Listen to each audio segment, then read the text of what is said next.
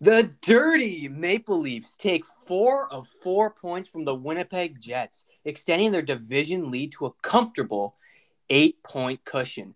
Hello, everyone. My name is Mara Russo, and joining me on episode 11 of the Leafs Line podcast is none other than Aiden McCullough and Michael Iaboni.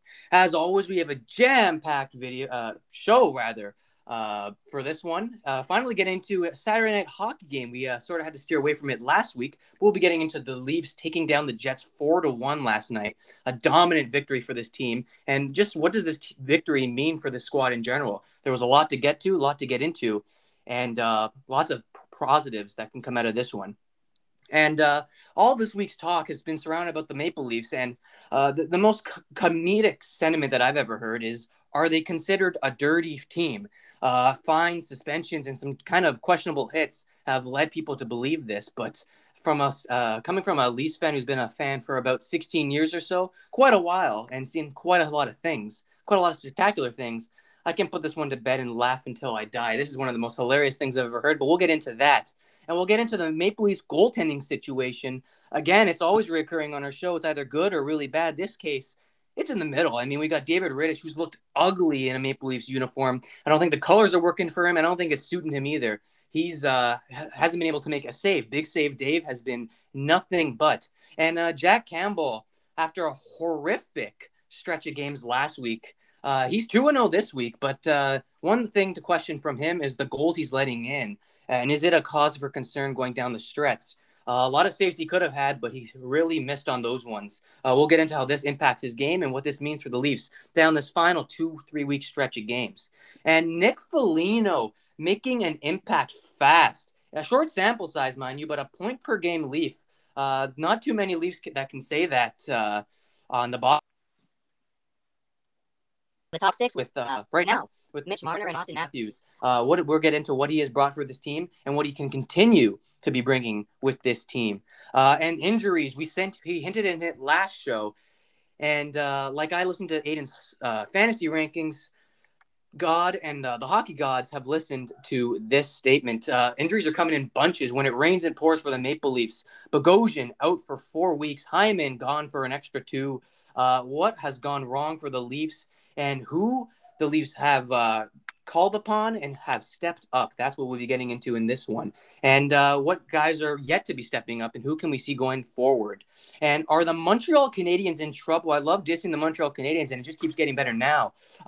They've been sitting 4th place in the division for quite a while. I can't remember the last time they were ahead, possibly the first 2 weeks of the season when they were holding onto that first place team. But they dropped back-to-back games, vital games against the Calgary Flames, who have been red hot, no pun intended. But they're streaking right now. And what does this mean for the Canadiens in their playoff race that turns from a playoff security to a playoff? They're in trouble here. And the Wild, red hot. They're the 3rd team to clinch a playoff spot. Leading the way is Kaprizov, Krill the Thrill. He's head and shoulders over the rookie competition. And with this 7-game win streak, we'll get into who's responsible for all these victories and what the play of the Wild can mean come playoff time, and what kind of team they strive to be. And making its second response on this show, heading west, is the Start Bench Cut segment. We'll get into the Colorado Avalanche edition and tackle who we'd rather like to see in, let's say, game 1 of a playoff series. And let's be honest here. There's not too many guys you want to bench or cut on this team, but we're going to have to make the tough decision. And as always, we will guarantee you our hot take segment. And of course, with the dwindling weeks of the season, what he has of his fantasy rankings for this upcoming week, which for majority is playoff weeks, the second round of the playoff weeks, that is, for fantasy hockey. But to kick the show off, we'll get into the Leafs-Winnipeg Jets game. Leafs taking down the Jets 4-1 in a dominant identity-streaking game. We saw a lot of scrums and back-and-forth battles between Leafs and Jets players respectfully. And what I noticed, and I think what a lot of other people can agree with me on, the Maple Leafs were just sticking up for one another and not taking poop from anyone. And this is something, obviously, they're getting ready for playoff hockey. It's becoming more of something to look forward to, obviously, and something that's coming quick. It's right around the corner. It already feels like that time of year as we've seen in years past, we'd already be maybe a second round into the playoffs. But it's definitely coming fast, and the Leafs are getting right to it. In this one, they dug themselves in a hole early with Nikolai Ehlers breaking the scoreless deadlock. And we did think, especially me, the game would follow suit of the last game between these two teams when both teams combined for 5 goals in the first frame. Joe Thornton evened up the scoring with a historic marker for himself, becoming the oldest player to record a goal in a Leafs uniform, coming in at 41 years, 296 days old. We all remember Mitch Marner's first goal as a Leaf against the Bruins on Hockey Night in Canada, in the home opener, might I add. And I think we will all remember Marner's 100th career marker, beating Hellebuck off an unlucky bounce for Hellebuck, a lucky bounce for Maple Leafs and Maple Leafs fans alike, courtesy of the Bell MTS stanchion. And this put the Leafs quickly up 2-1. And Captain John Tavares capped off a dominant second frame with a 4-on-4 tally for his 16th point in his last 11 games. He's been red hot, to say the least, and the captain is finally stepping up and showing what he has done with the New York Islanders in the past. And he put the Leafs up 3-1. And of course, it wouldn't be a Maple Leafs victory with an empty net. Kerfoot tucking home an empty netter, and the Leafs picking up 4 major points in Winnipeg. Not too many dangerous scoring chances for the Jets, known as one of the more opportunistic teams in this league. Didn't capitalize on any of their chances at all in this one. The second period was the greatest buzzkill for this squad. They were outshot 18-6 and gave up a 4-on-4 odd man rush goal. And this led a lot to what I don't think anyone could have predicted or would have predicted in this one. Mark Scheifele getting benched by Paul. Not something we typically see from the Jets bench boss. And in response to play from Mark Scheifele, obviously, if you look into the game tape, the odd man rush was a lot to do with his play and sort of his laziness. And this, I think it was attacked by Maurice to sort of spark a fire under his guys, saying, guys, listen, we're benching one of the bigger guys here, one of the guys who's used to carrying the load. We got to see how you guys respond and how you guys take ownership for this benching. And the Jets flat out didn't get to it. We saw a lot of physicality from Joe Thornton, Wayne Simmons, and out of all places, out of left right field, Rasmus Sandin with a solid hit on Blake Wheeler to really set the tone in this one. He's been spectacular with his call up with the big squad. I don't know if this hit was clean or dirty, so to say, but definitely hurt a guy like Blake Wheeler, who's already been out a week earlier with concussions and those kind of symptoms. But the Maple Leafs have a solid 8-point cushion come out of the Jets, Winnipeg rather, with another 4 points, holding an 8-point cushion over the second place Jets. And I'm going to ask you guys this question. Are the Leafs, in your opinion, out of the woods just yet? Or is there still some aspect of their game that could potentially swing the boat back around, if you will, for this team and maybe put them back a few steps, as we've typically seen in the past few weeks or so? I'm going to start with you, Aiden. Do you think this 8-point lead is enough for this Maple Leaf squad? I think it's definitely enough. I really like the way the Leafs are playing right now. I wouldn't say they're head and shoulders above everyone else just yet. They still have some minor inconsistencies, some things they still need to touch up before the end of the season. Obviously, the power play has been a struggle since early on in the season, but they've been starting to get that more on. And other than that, I think really just the defensive lapses, whether that's bad passes in the defensive zone, puck watching, anything like that. I think they just have to fix that up. I think the offense has been firing recently. Just to see a team that can have success without any success on the power play, it's obviously showing that your team is amazing 5-on-5. So if they were to get that power play going even better, I think that would just add another level to how deadly this team can be. Yeah, and the power play looked really good in last night's contest. They did 4 for 3. However, they had, I think, 13 shots on Connor Hellebuck. And they were all high-danger chances. And this is what we have seen in the past, especially at the start of this season with the Maple Leafs. And it's something that they're going to need if they want to go on this deep playoff run come the playoff time. And I think it's going to be one of the biggest threats they have against the Canadian division competition in respect to the well, not so likely candidates now with a week after, but the Montreal Canadiens, obviously their power play isn't as good. Their penalty kill isn't their most strongest suit. But the Leafs power play has to be firing on all cylinders if they're just going to go run over the Montreal Canadiens. But the other thing that I also think that I also agree with you that this isn't nearly enough and that the Leafs aren't done yet. Obviously, there's still, I believe, 8 to 10 games left to play. The Maple Leafs have really relied on what they've always relied in years past, outscoring their teams. You look at all their wins, high-scoring games. Obviously, this one a more dominant victory, 4-1. But you look at the other 5-goal first period bonanza in last Thursday's game.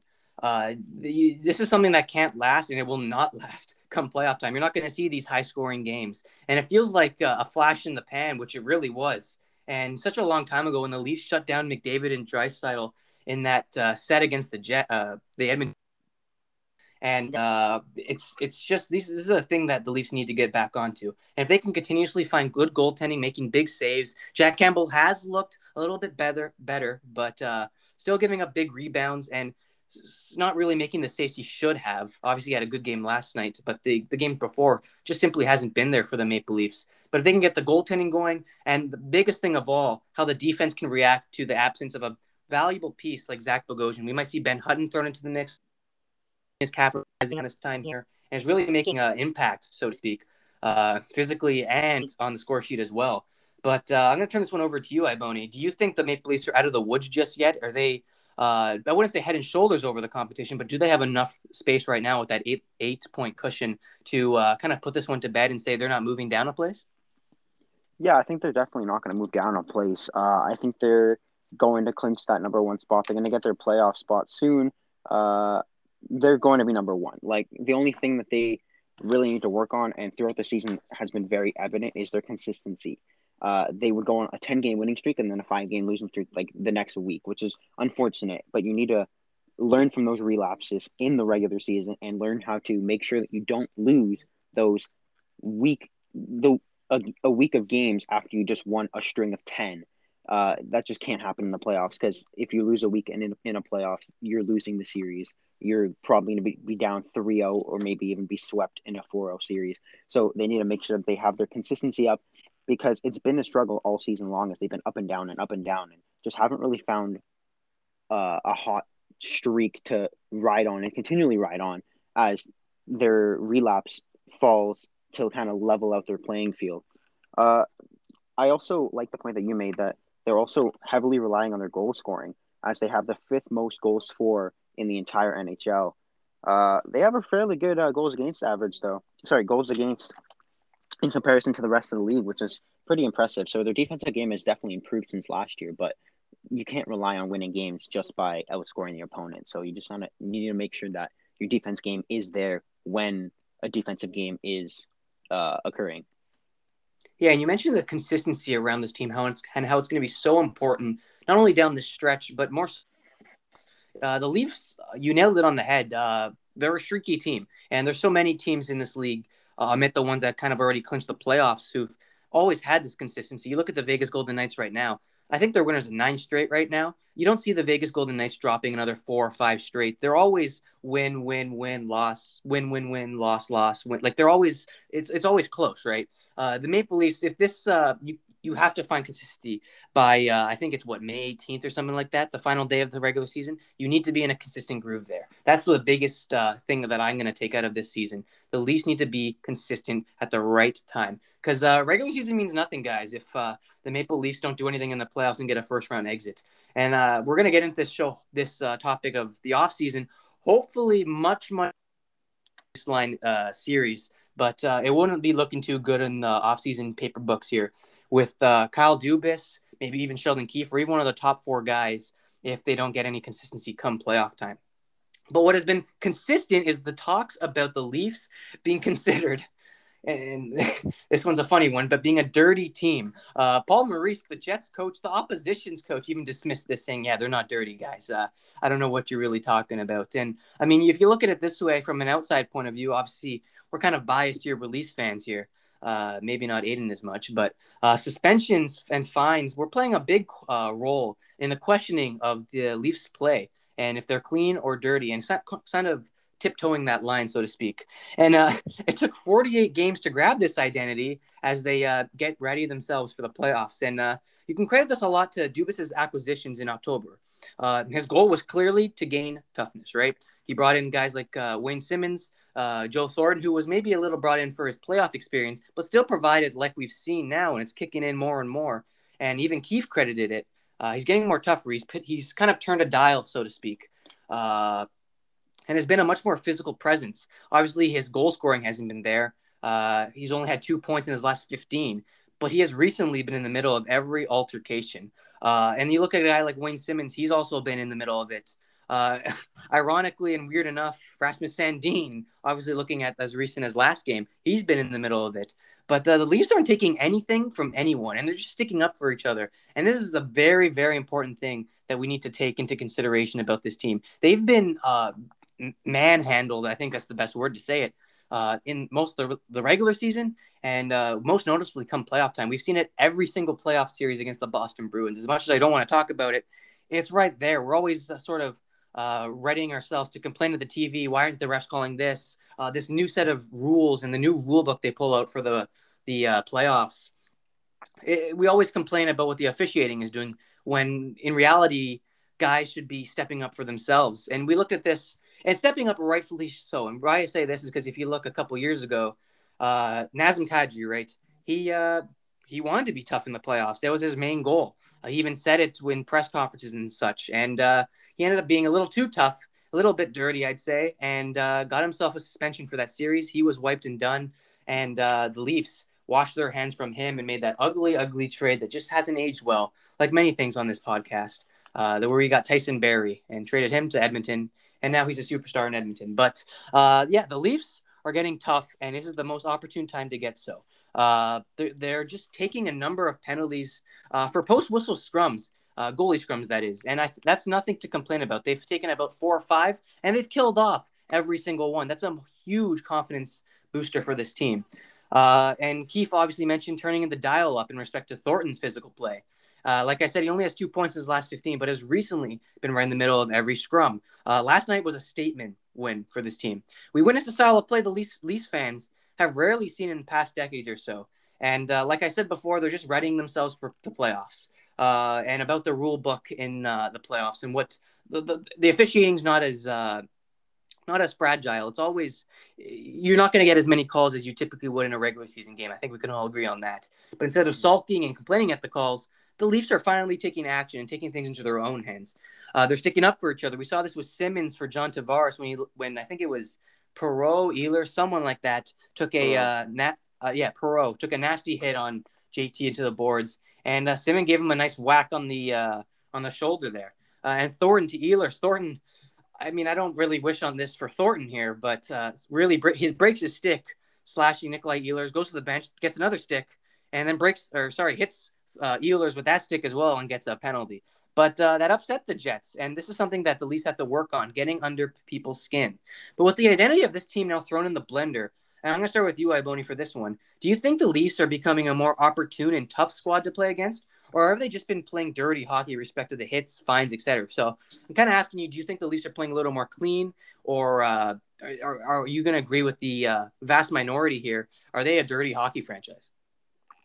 As much as I'd like to agree with the minority, I have to agree with the facts. As Wayne Simmons said it, we're just standing up for ourselves. If they're going to come after your team, you have to go after their team. And really, you can be a clean hockey team, but still have some dirty games, man. Like, as long as you're battling, and both teams are battling, as they were in this game, both teams were physical. Both teams were aggressive in the corners, getting at each other. Slashing was very, very prevalent. And, I mean, they're not a dirty team at all. Like, even with the acquisitions of Simmons, Foligno, and all the other guys, they're not a dirty team. But they can play a dirty game, which is completely different. They're two different things.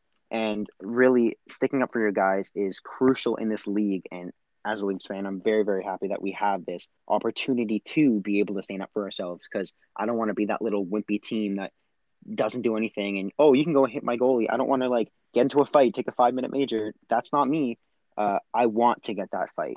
As bad as it sounds and as aggressive as it sounds, I don't mean any harm on anyone, but you got to protect yourself and your team. because you want to win games, and inevitably standing up for yourselves and wearing down the other team wins you hockey games.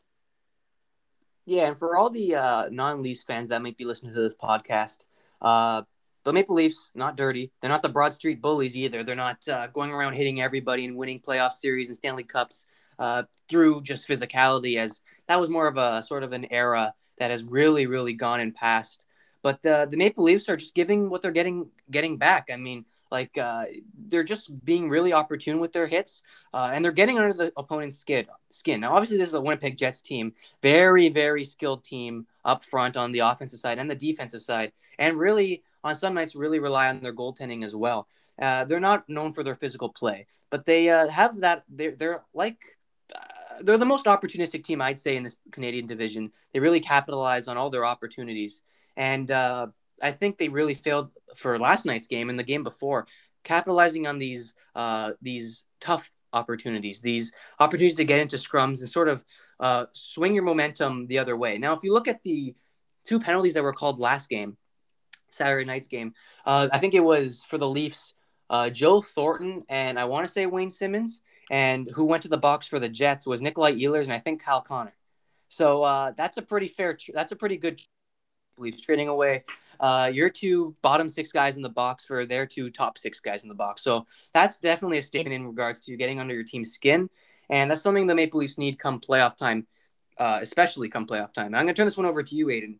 Do you think the Maple Leafs are a dirty team with the way they've been playing, or are they just as clean as it can be and really just doing what they have to do and giving the Jets and maybe other teams in general what they've been receiving?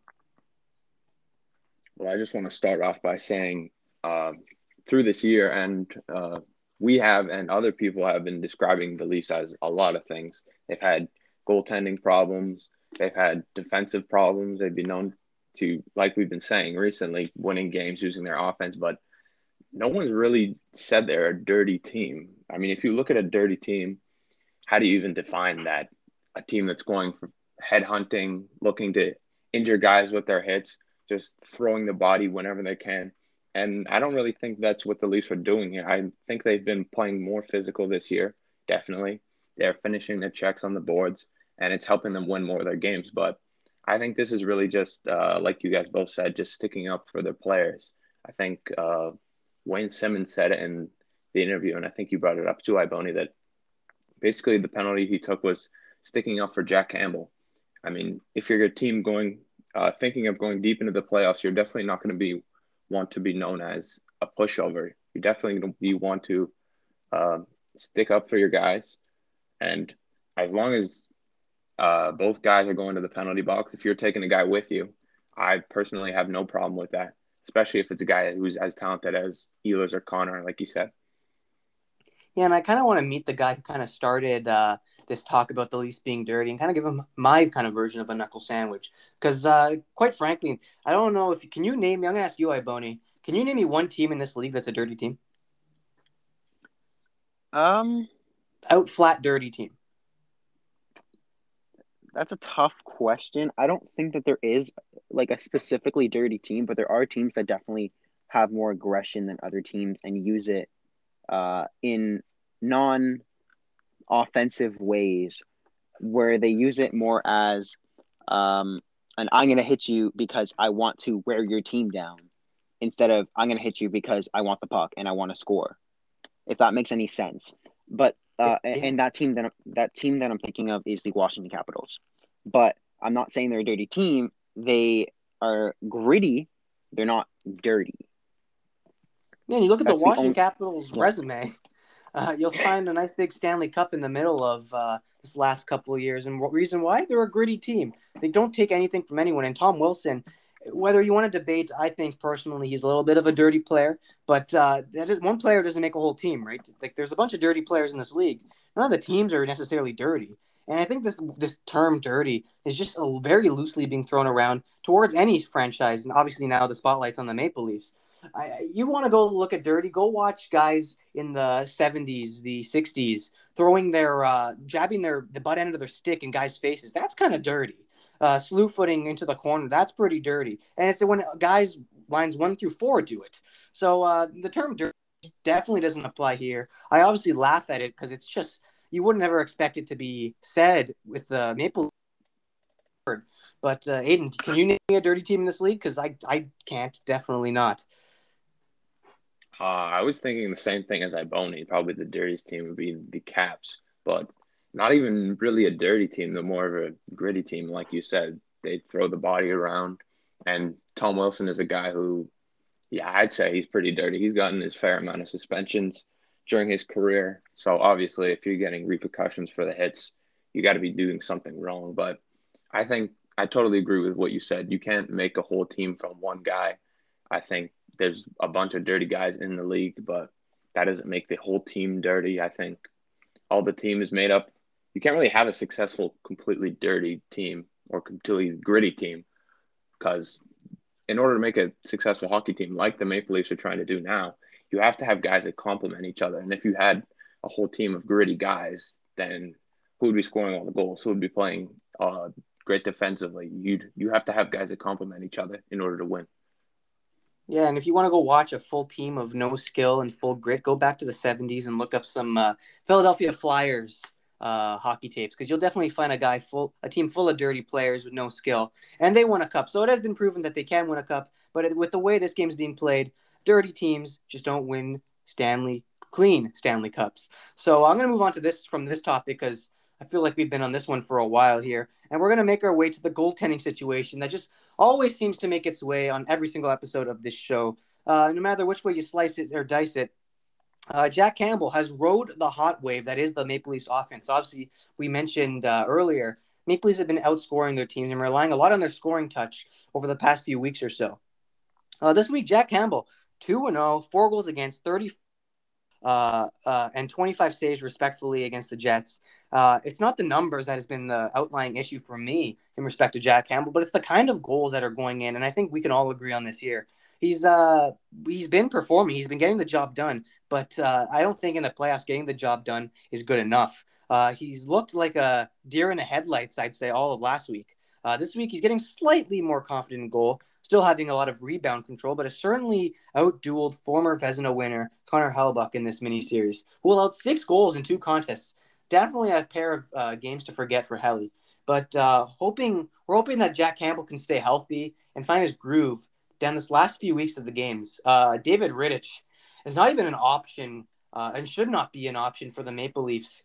He should not be an option they should consider for the Maple Leafs come the postseason after an ugly 2 weeks with the squad. Now, he was acquired by the Leafs trade deadline, made his way very quickly, obviously being in the Canadian division, avoiding all the quarantine and such. He made his start right away, the next day actually, against his former squad, the Calgary Flames. Right now, he owns an 0-2-1 record. Again, has 10 goals against, including 5 that came against the Canucks in this goose egg they called of a game. I believe it was Monday night. But Big Save Dave, ironically, hasn't made one big stop at all with the Maple Leafs and is losing his tandem-like ability with each goal he allows, most of them being easily stoppable for the veteran. Prior to the Jets series and even throughout, defending was a main issue highlighted by Keefe, who needed a big save from his starters here and there. 2 wins in a pair of large games is nothing to sulk about, but the recent play of Campbell has really raised some eyebrows from not just myself, but a lot of Leafs fans in general. He has shown he can rebound mid-game after settling down in both starts in which the team surrendered a series of goals. Obviously, the game kind of went sideways to start last night when they went down early in the first 30 seconds, 1-0. And the game before against the Jets, when it was just 5 goals in the first period, they were up 2-0 and then were quickly. It was 3-2 or it was tied up at 2-2, but they allowed a lot of goals in a quick manner. Campbell's definitely shown that he can rebound mid-game. But I'm going to ask you guys. I'm going to start with you, Aiden. What is your level of concern with this Maple Leafs goaltending situation and the Leafs goaltenders at the moment? And how much has this past week of games attest to the readiness of goaltending come the postseason and how important it should be? So kind of how has this past week of games proved that goaltending is a must-have come playoff time? I just want to start off by talking about the 2 goalies here. I think Campbell's starting to find his game again after his cold stretch. I think he's finally recognizing that as a starter, you can't be really too hard on yourself, which he is known to be in the past. I think it's all about riding the wave as a starter when your team is playing good. And when your team is playing bad, you can't be too down on just yourself. Your team as a whole, so you win as a team and you lose as a team. I think the main thing is he's actually giving the team a chance to win by making the saves when it counts. And I think that's really all that you can ask from him or from any goaltender for that matter. For David Riddick, he has looked not so great against the Flames, but I thought he really struggled against the Canucks. He was just not reading the shots well, and I think his rebound control was just pretty iffy as well. I would only become really concerned in terms of the goaltender situation, though, if Campbell falls back to the playoffs, because then the question becomes, who is your reliable starter? Because Campbell has been inconsistent recently. Riddick really hasn't shown that he can be a reliable goaltender on this team, and we all know Freddie. We don't even know when he's going to be back. So, Yeah, and it would not be a fun time at all if we saw David Rittich having his name scratched as the starter for the opening game of the playoffs, a game round one of the playoff series, likely to be against the fourth place team in this division. And I'm hoping that it doesn't happen for this Maple Leafs team because David Rittich has just been ugly and has really lost his respect as a starting goaltender. I think now he's sort of reserved his name as a backup, and it could be moving down quite fast with another bad start for him. He could be the third string goalie because Michael Hutchison, he's been really bad. But if David Rittich continues this stretch and posts another goose egg, I don't think Michael Hutchison is that bad. But I'm going to move this one over to you, Iboni. Is there a cause for concern for this goaltending situation? Obviously, it's making headlines on this podcast coming up every single week. But with the Leafs goaltending at the moment, how much has this past week of games really attest to the readiness that goaltending means come playoff time? It was definitely a little bit worrying.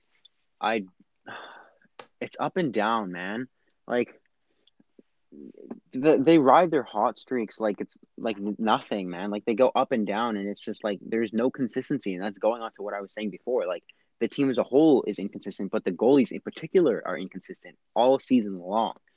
I just want to see. Hopefully, Campbell can take this next game. They have two games, 2 days off after today, and then they go into I think it's into Montreal. Doesn't matter, but I'd like to see Campbell start that Montreal game and then give Riddick those 2 games against Vancouver to rebound himself, and I'd like to see it from there how he can adjust to his game against the Vancouver Canucks. And that tying into what Aiden said, in that Vancouver Canucks game, his positioning was even off. Like there was one goal that slid underneath his pad because he didn't have his pad quite on the ice, and it's just something that you really don't want to see from a third string goaltender. But he's acting as a second string goaltender as of right now, which is crucial for him and the Leafs as a whole because he needs to make that save. You're not going to win games if you're letting goals in like that. It's like Michael Hutchinson last year, that bad, like that kind of quality in a goaltender is not going to win you games. I don't think the worry level is all that high though, only because there's only eight games left. I think it's 8 games left in this Leafs season, and if Jack Campbell is starting half of them, I'm not concerned. Even if he's starting a little bit less than half, give Riddick some time. Jack may be injured. I don't know.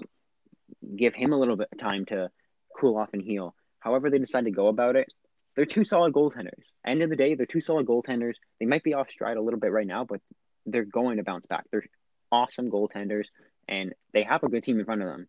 So I'm not overly concerned about the play of the goaltenders, as they have been decent in the last 2 games, which is good promise for the Leafs fans and the organization as a whole. Yeah, and if you think we talk about goaltending a lot already on this show, get ready for next week and maybe the week after that to come. And the goaltending talks is going to be hopefully shorter, but it could potentially be a lot longer in this show because you mentioned next week it's going to be a very big week heading into the playoffs, the final week before the playoffs, that is, and seeing who's going to be the number one starter going into game one of the preliminary playoff series. I just want to ask you, Iboni, where's Freddie? Freddie is on LTIR, and he's not going to be back until the playoffs. All right, Um, go on. tie back into my hot take. I don't think he's coming back. There's 8 games left in the season. We did mention it earlier in the other ones. I think it's Peep episode 9. Go look at episode 9. Where we also discussed how Freddie Anderson. Well, I discussed personally, like me stating how Freddie Anderson is probably not going to start the first game in the playoffs. If the Leafs manage to lose the first game in the playoffs, whether it's Riddick or Campbell, I think it's going to be Campbell. If they lose that game, you give it to Freddie if he's healthy. If he's not healthy, don't give it to Freddie. Maybe give another game to Jack. But then if he loses that game and you go down 0-2, you give that net to Riddick if Freddie is not healthy. I don't think I'm hearing a lot of rumors, and I don't think that Freddie's going to be back come playoff times. But I'm also hearing rumors that he's going to be back in the next 3 days. But there's it's hard because there's rumors against and for, and I've heard an equal amount of both.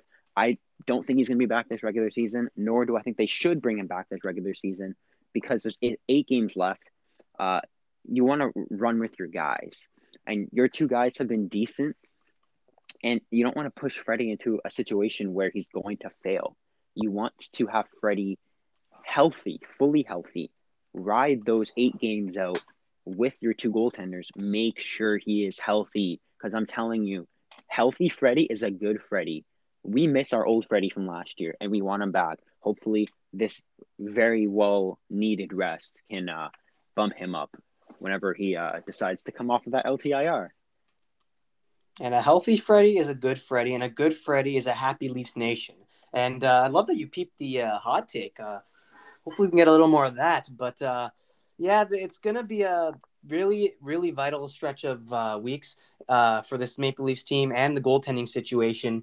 I didn't ever hear those rumors about Freddie coming in the next 3 days, but if so, he's going to have to be removed from LTIR, and it wouldn't be that bad of an option. Maybe you get him ready a bit for playoff time, but you're going to have a lot of Dubas's guys moving a lot of money around to make this one work. Obviously, they use a lot of their LTIR space to get Nick Foligno to get over to this side of the country. But yeah, it's going to be you mentioned, and this is going to be my final thing about the goaltending here in Toronto right now. You mentioned Iboni in the I think it was last episode or the episode before. But you mentioned riding the hot hand come playoff time.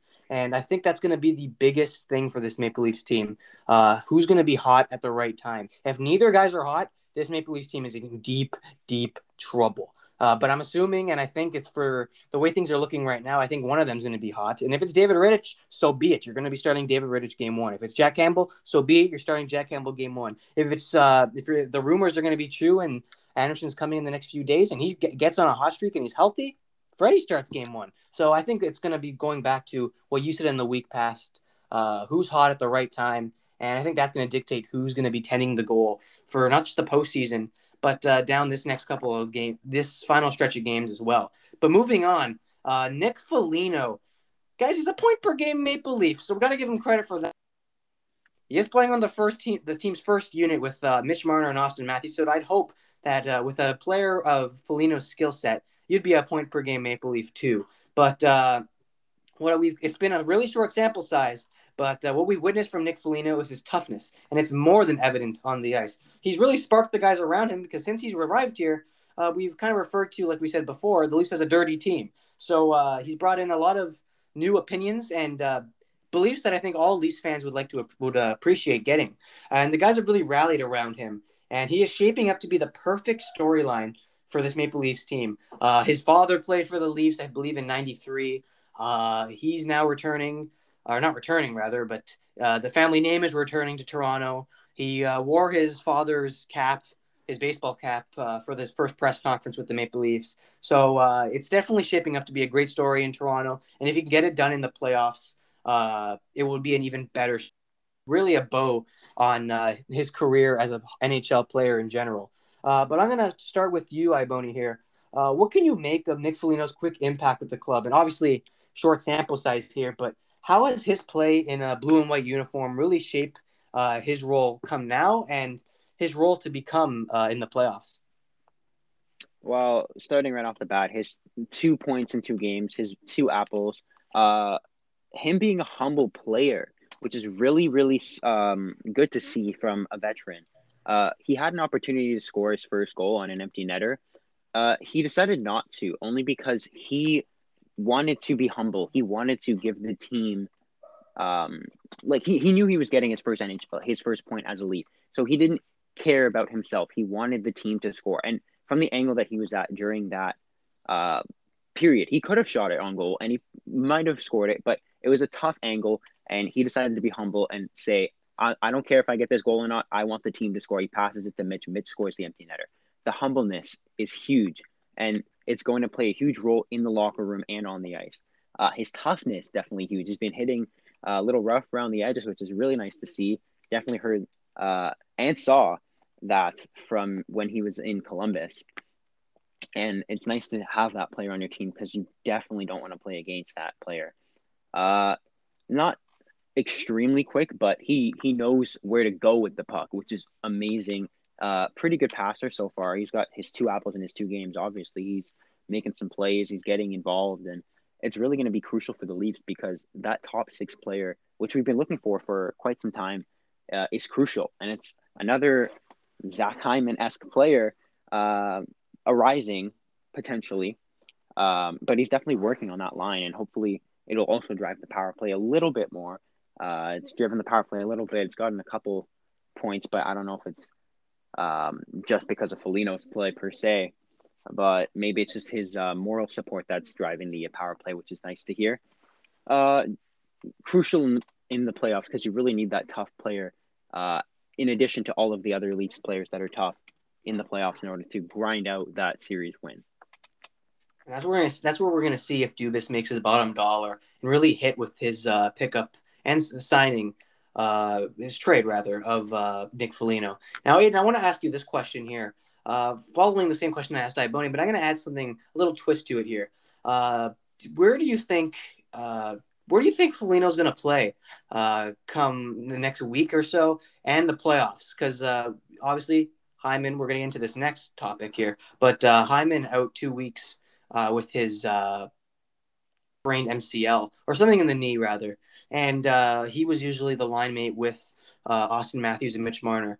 And Nick Foligno has looked really good on that first line with Mitch Marner and Austin Matthews. And many people do look good on that first line with those 2 players. But do you think Nick Foligno is going to be playing on that first line for the remainder of this season and come playoff time? Or do you think he'll be moving down to a second, maybe third line? Obviously, the lines don't mean too much in the playoffs because you're going to have all your guys out there playing 100%. Hopefully 100%. But do you think Foligno is going to be on the first line, or where do you think he's going to be? And also, what do you just think of his overall play as a Maple Leaf so far through, I believe it's 2 games? Well, I'll admit it. When I think it was 3 episodes, I think it was, whenever we did the trade deadline podcast, I personally thought Nick Foligno was going to be more of a depth piece for the Leafs, that they were going to use him on either a third line or maybe even a second line. But obviously, that was before the injury to Hyman. I think he's working really well on the first line because he does actually bring a lot of qualities that are Hyman-esque. He's really good at winning puck battles down low. He's got good hands in tight. He's not the quickest player, like Iboni said, but he has a really good hockey IQ, and he's able to make smart plays. I think when everyone was talking about the acquisition of Foligno to the Leafs, the thing they really missed out on is how great of an actual person he is. I think they've talked about this Leafs being a really close-knit group, and I think Nick Foligno will only help the team more in that sense. Yeah, and he's definitely been making an immediate impact with this Maple Leafs team. And he's really stepped up for, obviously, just coming on this team. He's really stepped up for the guys who have been plagued by injuries. Now, injuries has just swarmed this Maple Leaf squad. You look at a guys like Zach Bogosian, out at least 4 weeks, a shoulder injury that he sustained following an ugly crash into the boards in his side's goose egg against the Canucks earlier this week. And you look at Hyman, out at least a pair of weeks with a strained MCL, following a hit from Alex Ether that handed him a 2-game suspension, and rightfully so. It was a pretty ugly and kind of dirty knee-on-knee hit. And he kind of got what he deserved, and he had no complaints with it either. But stepping into the lineup, Rasmus Sandin and Adam Brooks. Now, Robertson is likely not going to play, and he was speculated to become he was speculated to slot into that lineup, that third bottom 6 role. But not many people knew that he's still on his entry level contract, and he only has one game remaining on that entry level contract. And I believe this applies to playoffs as well. But I don't think we're going to be seeing Nick Robertson play another game this season with the Maple Leafs. Not because he hasn't performed, but simply because the cap and with the situation the Leafs are in right now in respect to money, it simply won't work out. And I don't think there's really an immediate need for Nick Robertson. But we talked about this last week. Adversary in the playoffs and who will step up. Ben Hutton isn't ready just yet. This giving Sandin some much more valuable time on the squad. And even the top power play. I believe he broke onto the top power play in last night's 4-1 win over the Jets and got some time on that line. Brooks has slid perfectly in a bottom six role and has found his strength in creating plays for the guys around him. Now, there's been an abundance of guys. We could even include Nick Foligno in this context, stepping up for this Maple Leafs team. I'm going to start with you, Aiden. Who has caught your eye through this, I guess you could say a week since these guys went down earlier last week, but who has caught your eye this week for the Maple Leafs that has stepped up the most and has just been, for a Maple Leafs side who's been beaten up all of this year? And will this adversary prepare them for the playoffs? So kind of who stepped up for you, Aiden, and how will this prepare the Maple Leafs for the playoffs?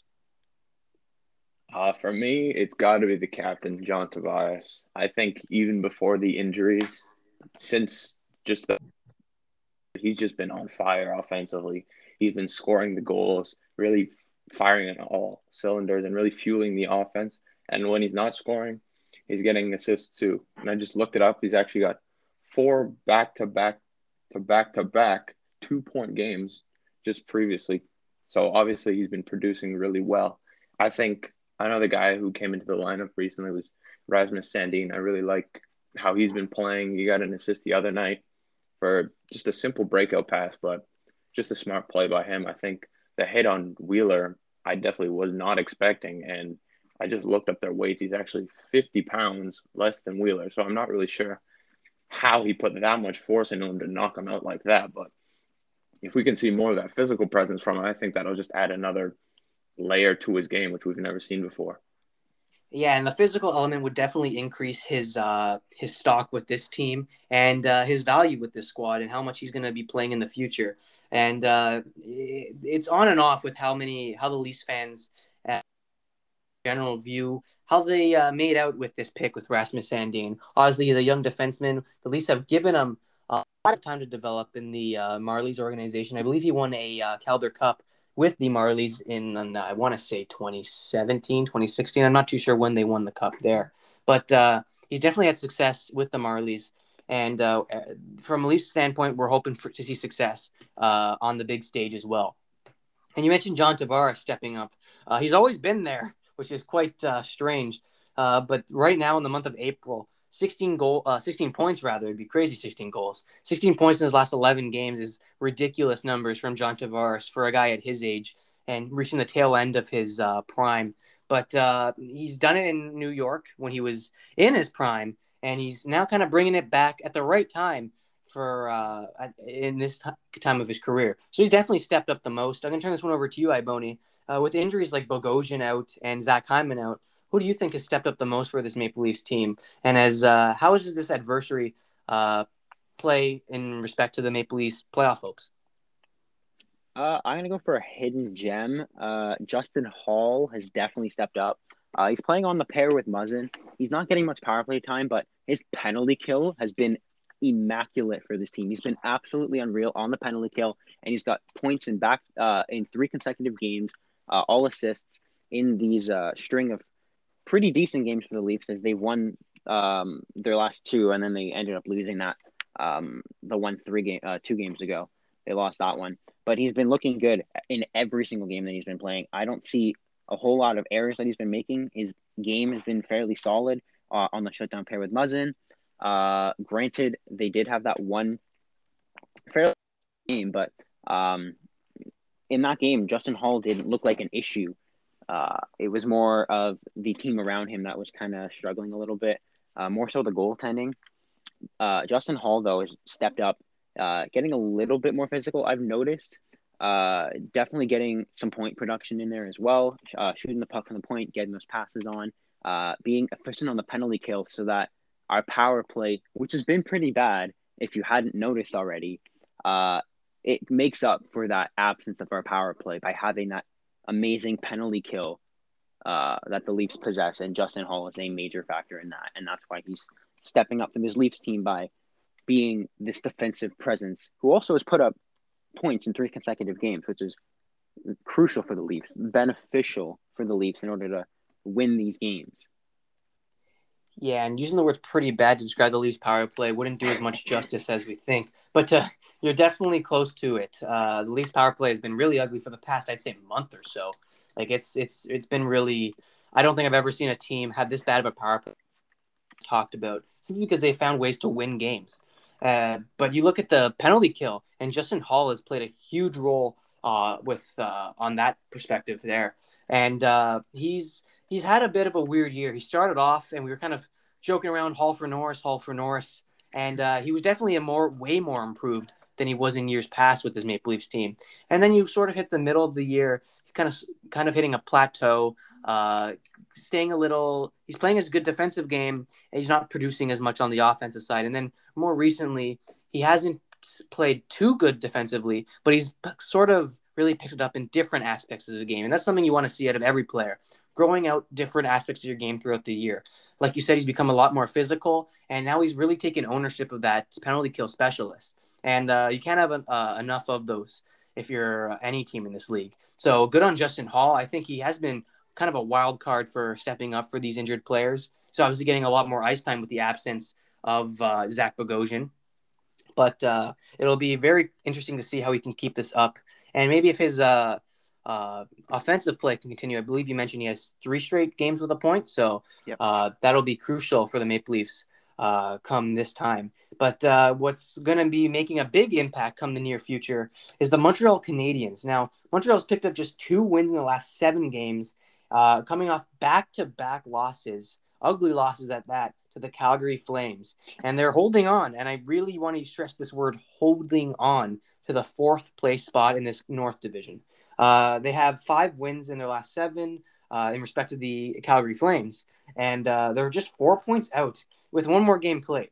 The Habs are without Price, Duren, Gallagher, and so many other pieces, and they're really showing an inability to rally through this adversary. And fingers crossed from a Leafs perspective, obviously, we don't want to see Carey Price donning a Montreal Canadiens uniform come round 1 if they so choose to play that round, and if they're even eligible to play that round with the streaking hot Flames right on their tail.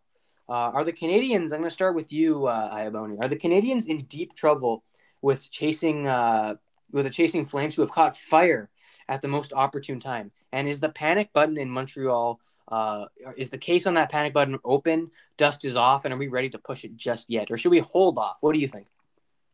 I don't know if it was my hot take, but I definitely said it. I said that the Flames were going to make the playoffs and take Montreal's spot. Not sure when I said it. I'd have to go back and look at it. I'm not sure if it's a hot take or not, but I think the Flames are still going to take their spot. They're 4 points back, and I think they still have 1 more game to play against the Habs. If they take that game, it's crucial, and then they're only 2 points back. The Montreal Canadiens, losers of 2 straight, and they're 3-7 in their last 10. Yikes. Absence of some key players. Just name 2. I only know 2 off the top of my head. Drouin and Price are absent on this Montreal Canadiens team.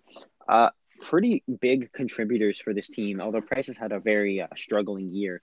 He's a good goalie nonetheless. He's definitely going to be better than a Caden Premu. You want that goaltender on your team. You want Carey Price on your team, and missing him from that lineup allows Calgary to see this opportunity to fight, to battle, to get these wins and grind it out. And they're 5-5 in their last 10, so it's not amazing, but they're starting to get their wins up as they're winners of 2 straight, and they're looking to keep this little hot streak alive.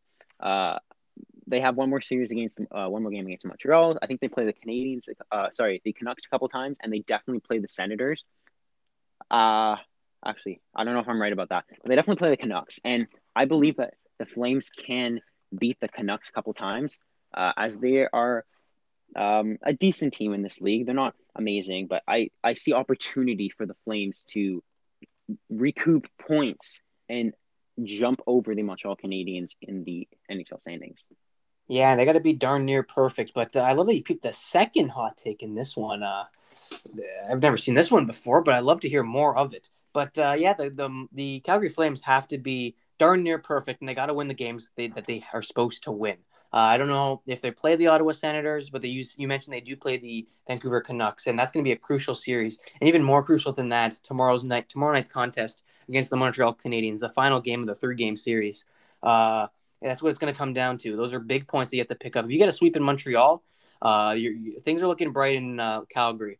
And this thing about the Montreal Canadiens and that they just can't rally through guys being out of the lineup. Now, the Leafs have had their trouble with injuries. We all know that, and it's continuing and it's continuous right now. But the Maple Leafs have won a lot of games in the absence of their star player like Austin Matthews, goaltending like Frederik Anderson, Jack Campbell. They're getting guys to step up from every single angle. And I think that's something that the Habs are going to need quite soon if they want to hold on to that fourth place spot. But I'm going to turn this one over to you, Aiden. Do you think the Canadiens are in deep trouble with the Flames on their tail? And is it time to hit the panic button in Montreal?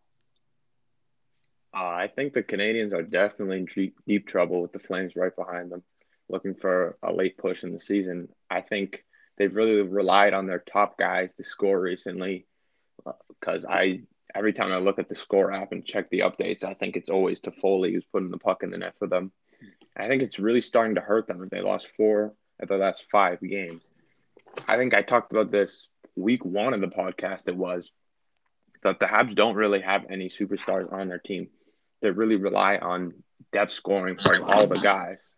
So when guys aren't firing, you really have to rely on some people. And if those guys aren't firing, then who are you going to rely on? So they don't really have scoring. The Habs really play a more defensive game, but recently they've been pretty lackluster defensively, and their goaltending has not helped them either. So they just seem to be dropping games left, front, and center.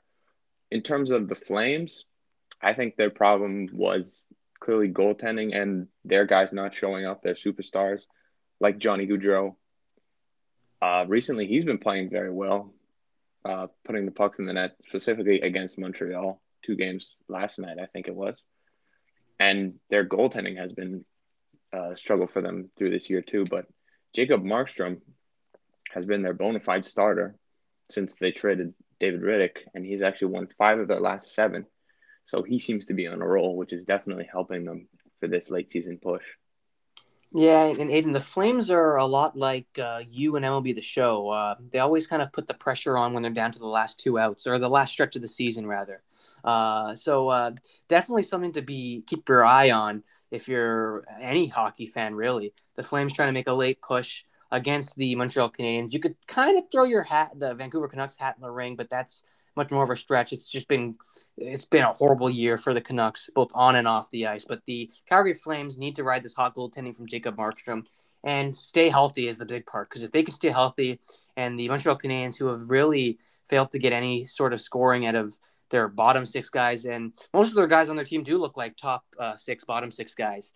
With Tyler Toffoli holding most of the workload, this ain't going to last for this Canadiens team. And this is something that the Calgary Flames really have to pounce on if they want to make any sort of push in the playoffs. But a team that has made the playoffs and has really clinched, the Minnesota Wild, they have struck gold in their rookie, Kirill the Thrill Kaprizov, who was just torched the opposition amidst the team's 7-game win streak.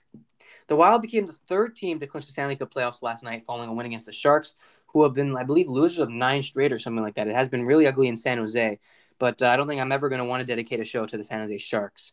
And I'm not going to start today. But the offense has been on full display.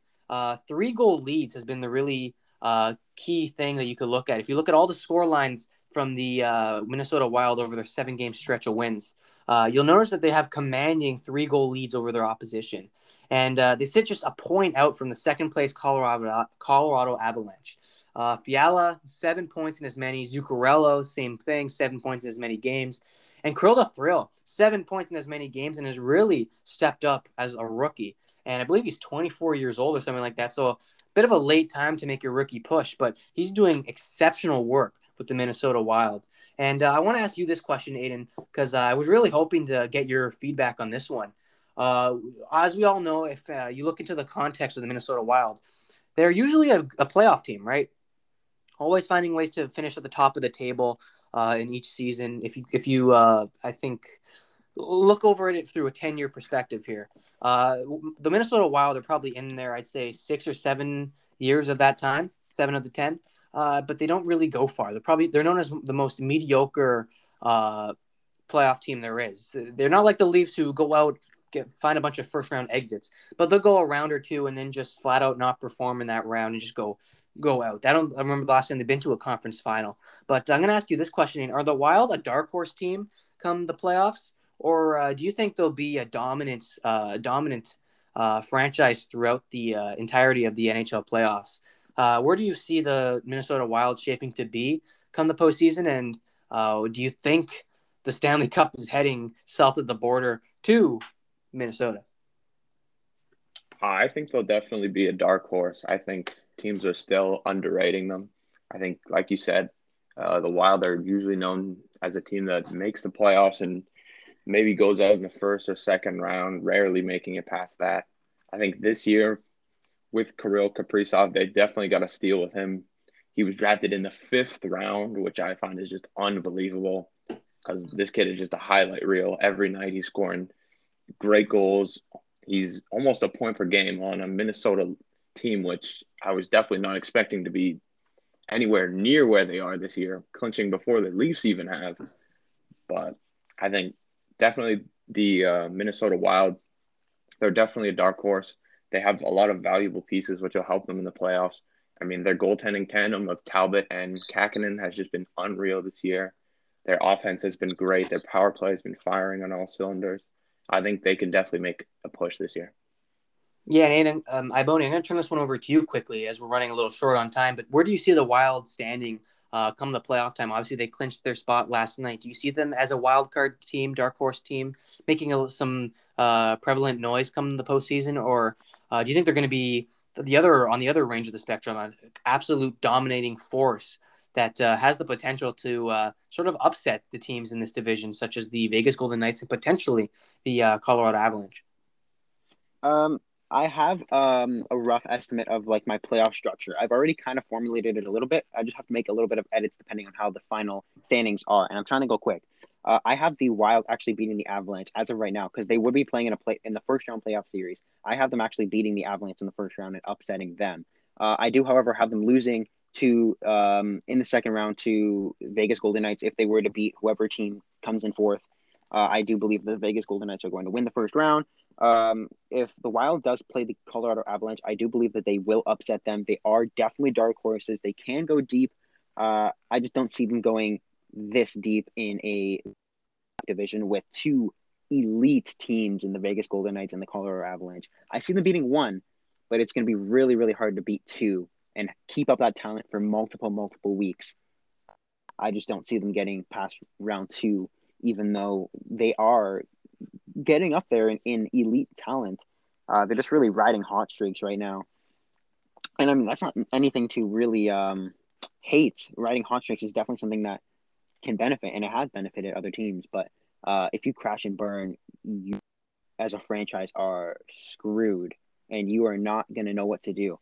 I just feel like some of the inexperience, like Kakkonen, if he were to get in some games, some inexperience in the playoffs might lead the Minnesota Wilds to a second round exit. I don't see them being a first round exit. I see them beating whoever team that they're going to play in the first round.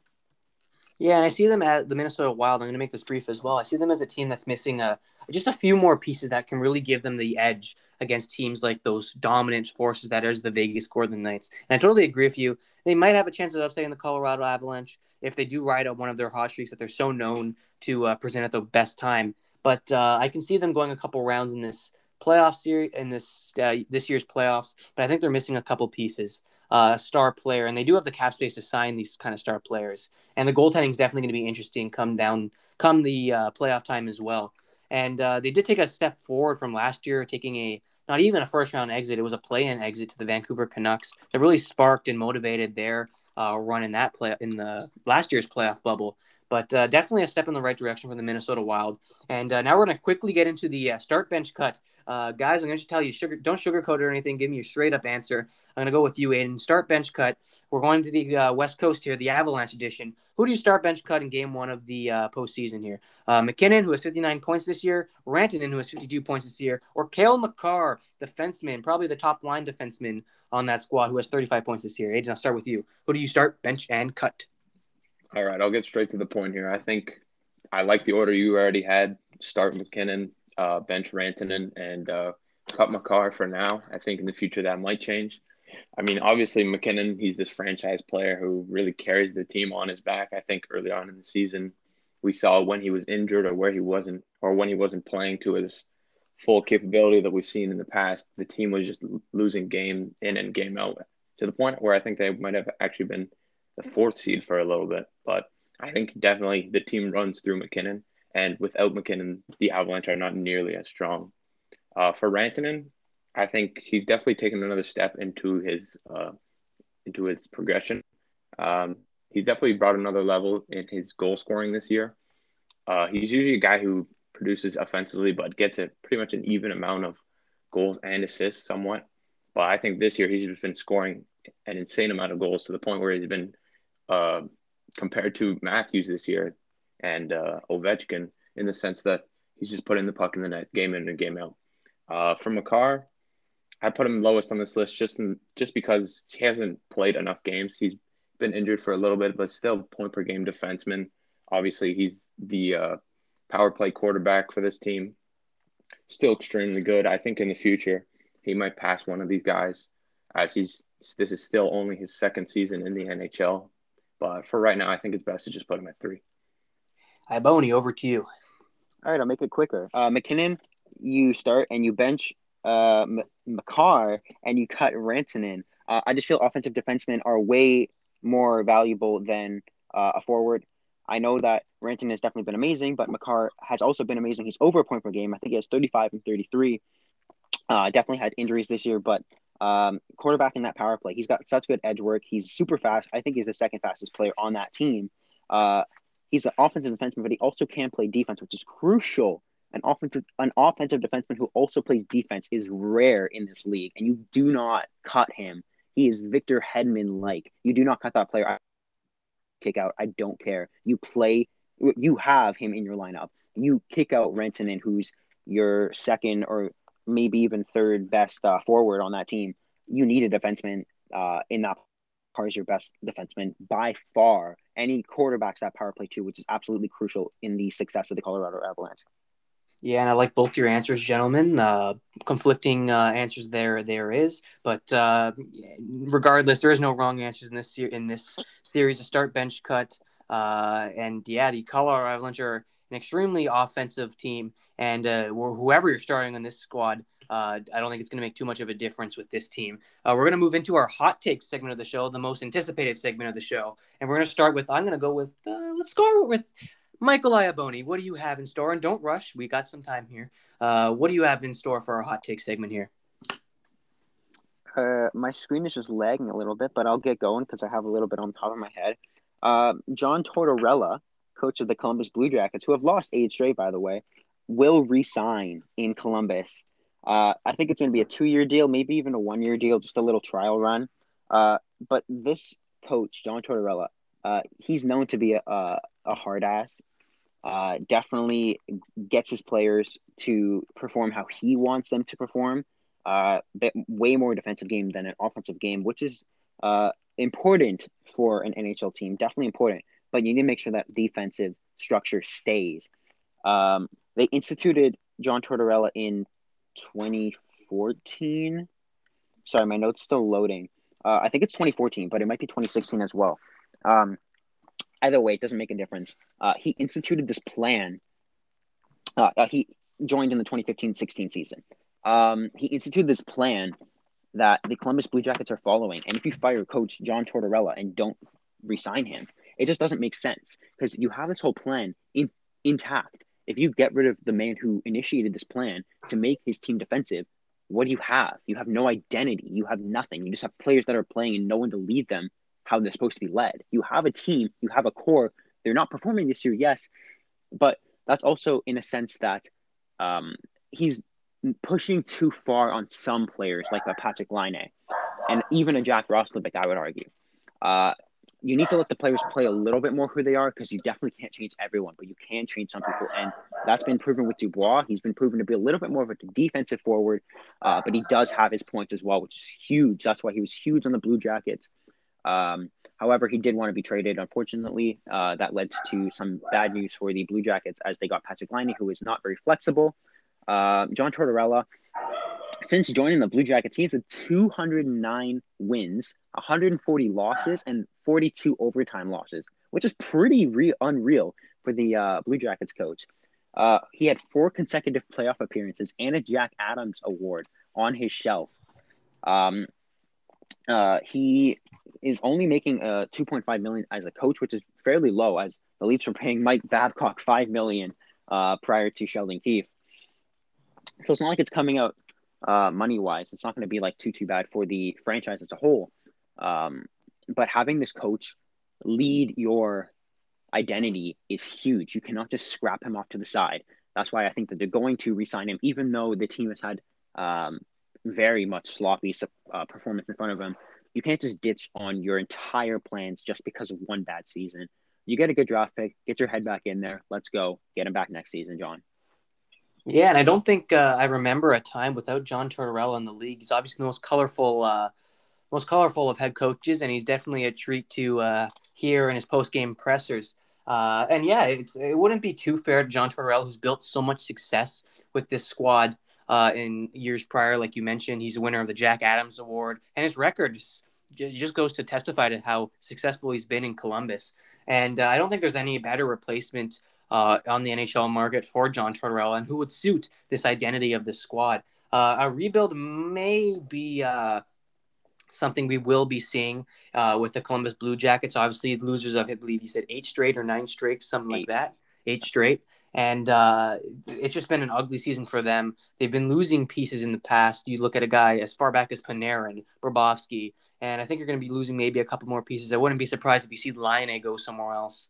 There's been a lot of tension. The one thing I would want to point out is that there's a lot of tension between John Tortorella and some of his players. And I think this is something that motivates a lot of their players. And a lot of different players respond to different sorts of criticism, whether it be public or private criticism. But it's definitely going to be interesting to see in the offseason which way the Columbus Blue Jackets as a franchise go with John Tortorella. And only time will tell if this hot take makes sense. And hopefully we'll be talking about it later in the year, post playoffs. Now, Aiden, I'm going to turn this one over to you. What do you have in store for our hot take? And let's see if you can keep up your wizard skills for the upcoming stretch of the season. Well, I chose more of a hotter take this week. I did what Ivoni usually does and dropped a spicy little pepper for you guys. So my hot take is, after their horrid start to the season, the Vancouver Canucks bounce back and make the Stanley Cup playoffs. So just to look at the Scotia North Division, we got 4th seed Montreal Canadiens coming in with 49 points, and they have 5 games in hand on the Canucks, as they've played 46 games and the Canucks have played 41. And if you look at the 5th seed Calgary Flames, they have 45 points with actually 6 games in hand on the Canucks, as they've played 47 games. And if you look at the Vancouver Canucks, they have 41 points, and they've actually won 3 out of their last 4 games, which I'm actually just very surprised about, considering I thought they were going to come out completely flat out of quarantine. But I guess not.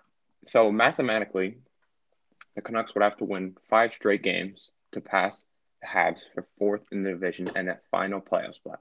But even before that, the Canucks would have to win 3 just to pass the Flames for 5th in the division. So just to get into some key players and some key injuries for the Canucks and the Canadiens. Obviously, a key injury for the Canucks is Elias Pettersson. He's still without a timeline for return, and he could actually miss the remainder of the season, which would be a huge loss for the Canucks, as he's their top center and a very valuable piece on their top power play. I think a key player for the success going forward and right now has to be Braden Holtby, as the Canucks take more of a hit offensively with Pettersson out. Holtby and Demko are going to have to be a shutdown duo, and they're essentially going to have to win the Canucks almost every game down this last stretch of games. For the Canadiens, I think some key injuries have obviously been Price. Currently, I think he has a concussion, or he could be in concussion protocol, but he's still without a timeline. Gallagher, who I think he might have broke his thumb. I'm not exactly sure, but he's still out a few more weeks. And Tatar, who is day-to-day with a lower body injury at the moment. So obviously, we see the list of injuries goes much deeper for the Habs than the Canucks. I think going forward, some key players for the Habs, one of them has to be Eric Staal. We talked about this move before, and I still think it was a really good move by Bergevin, just because of the depth that he can play almost all the lines, and that he's been known to be a scorer previously. But I think since coming to Montreal, he's only had 2 points, and he's been minus in almost all of his games. So I think they definitely need him to step up badly. And another guy who's definitely going to be key to their success is Jake Allen. Since Price is injured, he's most likely going to be playing most of the games. And he had a pretty good start to the season, but since then he's been on and off. And I think they'll definitely need him to be lights out going forward. Yeah, and I think you've taken ownership of Iboni's name. That is an extremely spicy hot take, but there's going to have to be a lot of things that have to go right for this Canucks team, who have to be, we say the Calgary Flames have to be nearly perfect. I think the Vancouver Canucks have to kind of be perfect, or very, very close to being perfect to have any shot at the playoffs. But it is hockey. Anything can happen in hockey, right? Aiden, I will lick my shoe if this comes true. I do not think that is going to come true. I think we should. I do not think that it's going to come true. Kind of a strange proposition, but I guess you can do that if you like. It's the first thing that I thought of. I do not think it's coming true. Like, no, it's too much. They need to win almost every single game. And like I said, yes, it is a hot take. Spicy meatball. It'll be hard for them to do, but it is mathematically possible. It is mathematically possible. Spicy meatball. Continue. Yes. The only reason I'd say that's because of how well they've played since coming out of quarantine. Yeah, fair. When stats and the eye test conflict each other, it's just a different set of argument. But I'm going to move on to my hot take here, and it's maybe a more so Leafs perspective hot take. After all, it is the Leafs Line podcast. But just to give the viewers some, this is going to be, whether you like it or not, it's going to be a musical chairs offseason for Kyle Dubas. He has guys to sign like Zach Hyman, Alex Galchenyuk's a UFA, Wayne Simmons is a UFA, Jumbo Joe Thornton's a UFA, Jason Spezza is a UFA, and also to add, Zach Bogosian is a UFA. So many of these pieces that have been so prevalent in the success of this team is going to be on the block. And also this guy named Frederick Anderson and David Rittich are also going to be UFAs. And I do believe the playoffs will decide which way they'll go with these two goaltenders. But my hot take is this. Foligno resigns with the Maple Leafs. You can't complain with this hot take here. It's always good news for the Maple Leafs. And I think Nick Foligno is just a sentiment, and it's going to be a sentiment, a staple in the Maple Leafs playoff run and the Maple Leafs as of right now. And you can say I'm pulling the trigger a little early on this one, but he definitely suits the blue and white. I don't think anyone can argue. The Foligno name suits the blue and white, and he brings so much energy to this team and sparks so much around him. And a deep playoff run will do two things, and this is what I want to stress. If the Maple Leafs go deep in a playoff run, he will either have these two thoughts. It'll convince him to stay. He may win a cup. As a Leafs fan, I will be running through the streets naked if he wins a cup with the Maple Leafs. So if he wins a cup, I do believe why not stay with a team that you already just won a championship with, and I believe it'll be his first championship in his career. And if they don't, maybe they lose into the conference finals or the Stanley Cup finals. They keeps him hungry, and he's even more hungrier for the cup. And he knows that a team like this can do it. And I do think Kyle Dubas will sign and find, because Kyle Dubas is really good at knowing where his team is at. And I think he will do a good job of keeping Foligno, as well as keeping some core guys, maybe a guy like Simmons and Spezza and Thornton, if they do produce like they sort of should be doing come playoff time. But as of right now, the Leafs are just shy of $1 million on the cap space, and they do have Frederick Anderson and Riley Nash on the LTIR. So the math isn't in their favor, but I think the passion really motivates Dubas to make this move. And I do think with a deep playoff run, Nick Foligno is a Maple Leaf for next year. Now, Aiden, we don't have too much time, but I'm going to give you this amount of time here to take it away with your fantasy rankings for this. It's almost the final week, actually. We have to take this. I have to give you a new segment on this show with fantasy dwindling down to its final stretch of weeks. But who do you have in store for our listeners' weekly players that will benefit their team? As I cannot listen to any more of your fantasy pickups, as I am now eliminated from the playoffs. Thank you, Mr. Michael Iaboni, for that one. But Aiden, please proceed. All right. To start off, we've got Cody Ceci, defenseman of the Pittsburgh Penguins. He's got 8 points in his last 10 games, and he's actually got 17 points on the season. And I think he's really been the solid two-way defenseman the Pens were looking for when they acquired him, which obviously we didn't really see in his time with the Leafs. But other than that, he's had very solid peripheral stats with 47 shots and 65 hits, which means he should be getting in the mix offensively by getting shots to the net, and he also lays the body quite frequently. So currently he is 11% owned on Yahoo and on ESPN. Next on the list, we have another defenseman, Alex Goligoski of the Arizona Coyotes. He has been on a tear recently with 12 points in his last 12 games and 17 points on the season, just like Ceci. He has also been a very solid producer on the power play, getting points on the second power play every few games. And from this production, he has actually been bumped up to the first power play. So definitely he should be seeing more time on the man advantage. Similar to Ceci in his peripherals, in that he will provide you solid shot volumes and a good amount of hits. Currently, he is 30% owned on Yahoo and 43% owned on ESPN. Next guy on this list, Iaboni got him before I could add him to my list, Nick Bonino of the Minnesota Wild. He has just been absolutely insane. He's brought his game to an entire another level recently. He's got 11 points in his last 7 games. That's just crazy.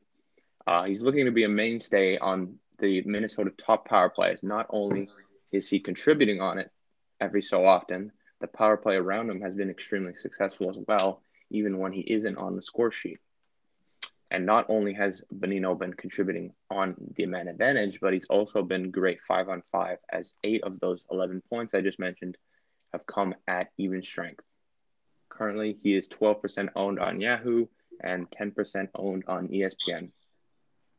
Last guy on this list, I was just talking about him not too long ago, Braden Holtby of the Vancouver Canucks. Not sure what happened to him, but he sure looked like the 2017 Stanley Cup winner and Vezina winning goaltender since the Canucks have restarted their season. Over the past week, he's had 3 wins, 2 amazing games against the Leafs, another solid start against the Sens. In his 3 games, he's had a .925 plus save percentage in each start. And I think just in saying that, with Holtby playing the way he is, even though Demko was amazing before the season stopped for the Canucks, I can't imagine the Canucks not riding the hot goaltender, at least for the next few games. And currently he's 41% owned on Yahoo and 42% owned on ESPN. All right. Thank you, Aiden, for this week's segment of the fantasy rankings for the Leafs Line podcast, episode 11 of the Leafs Line podcast. And finally, to end off this show, it's been a long one, but I'd like to thank all our listeners for tuning in for this one. Season's coming down to the final close, and it's going to be interesting for every single division in the National Hockey League to see how this playoff picture plays out. And again, thank you everyone for tuning in, and have a great evening.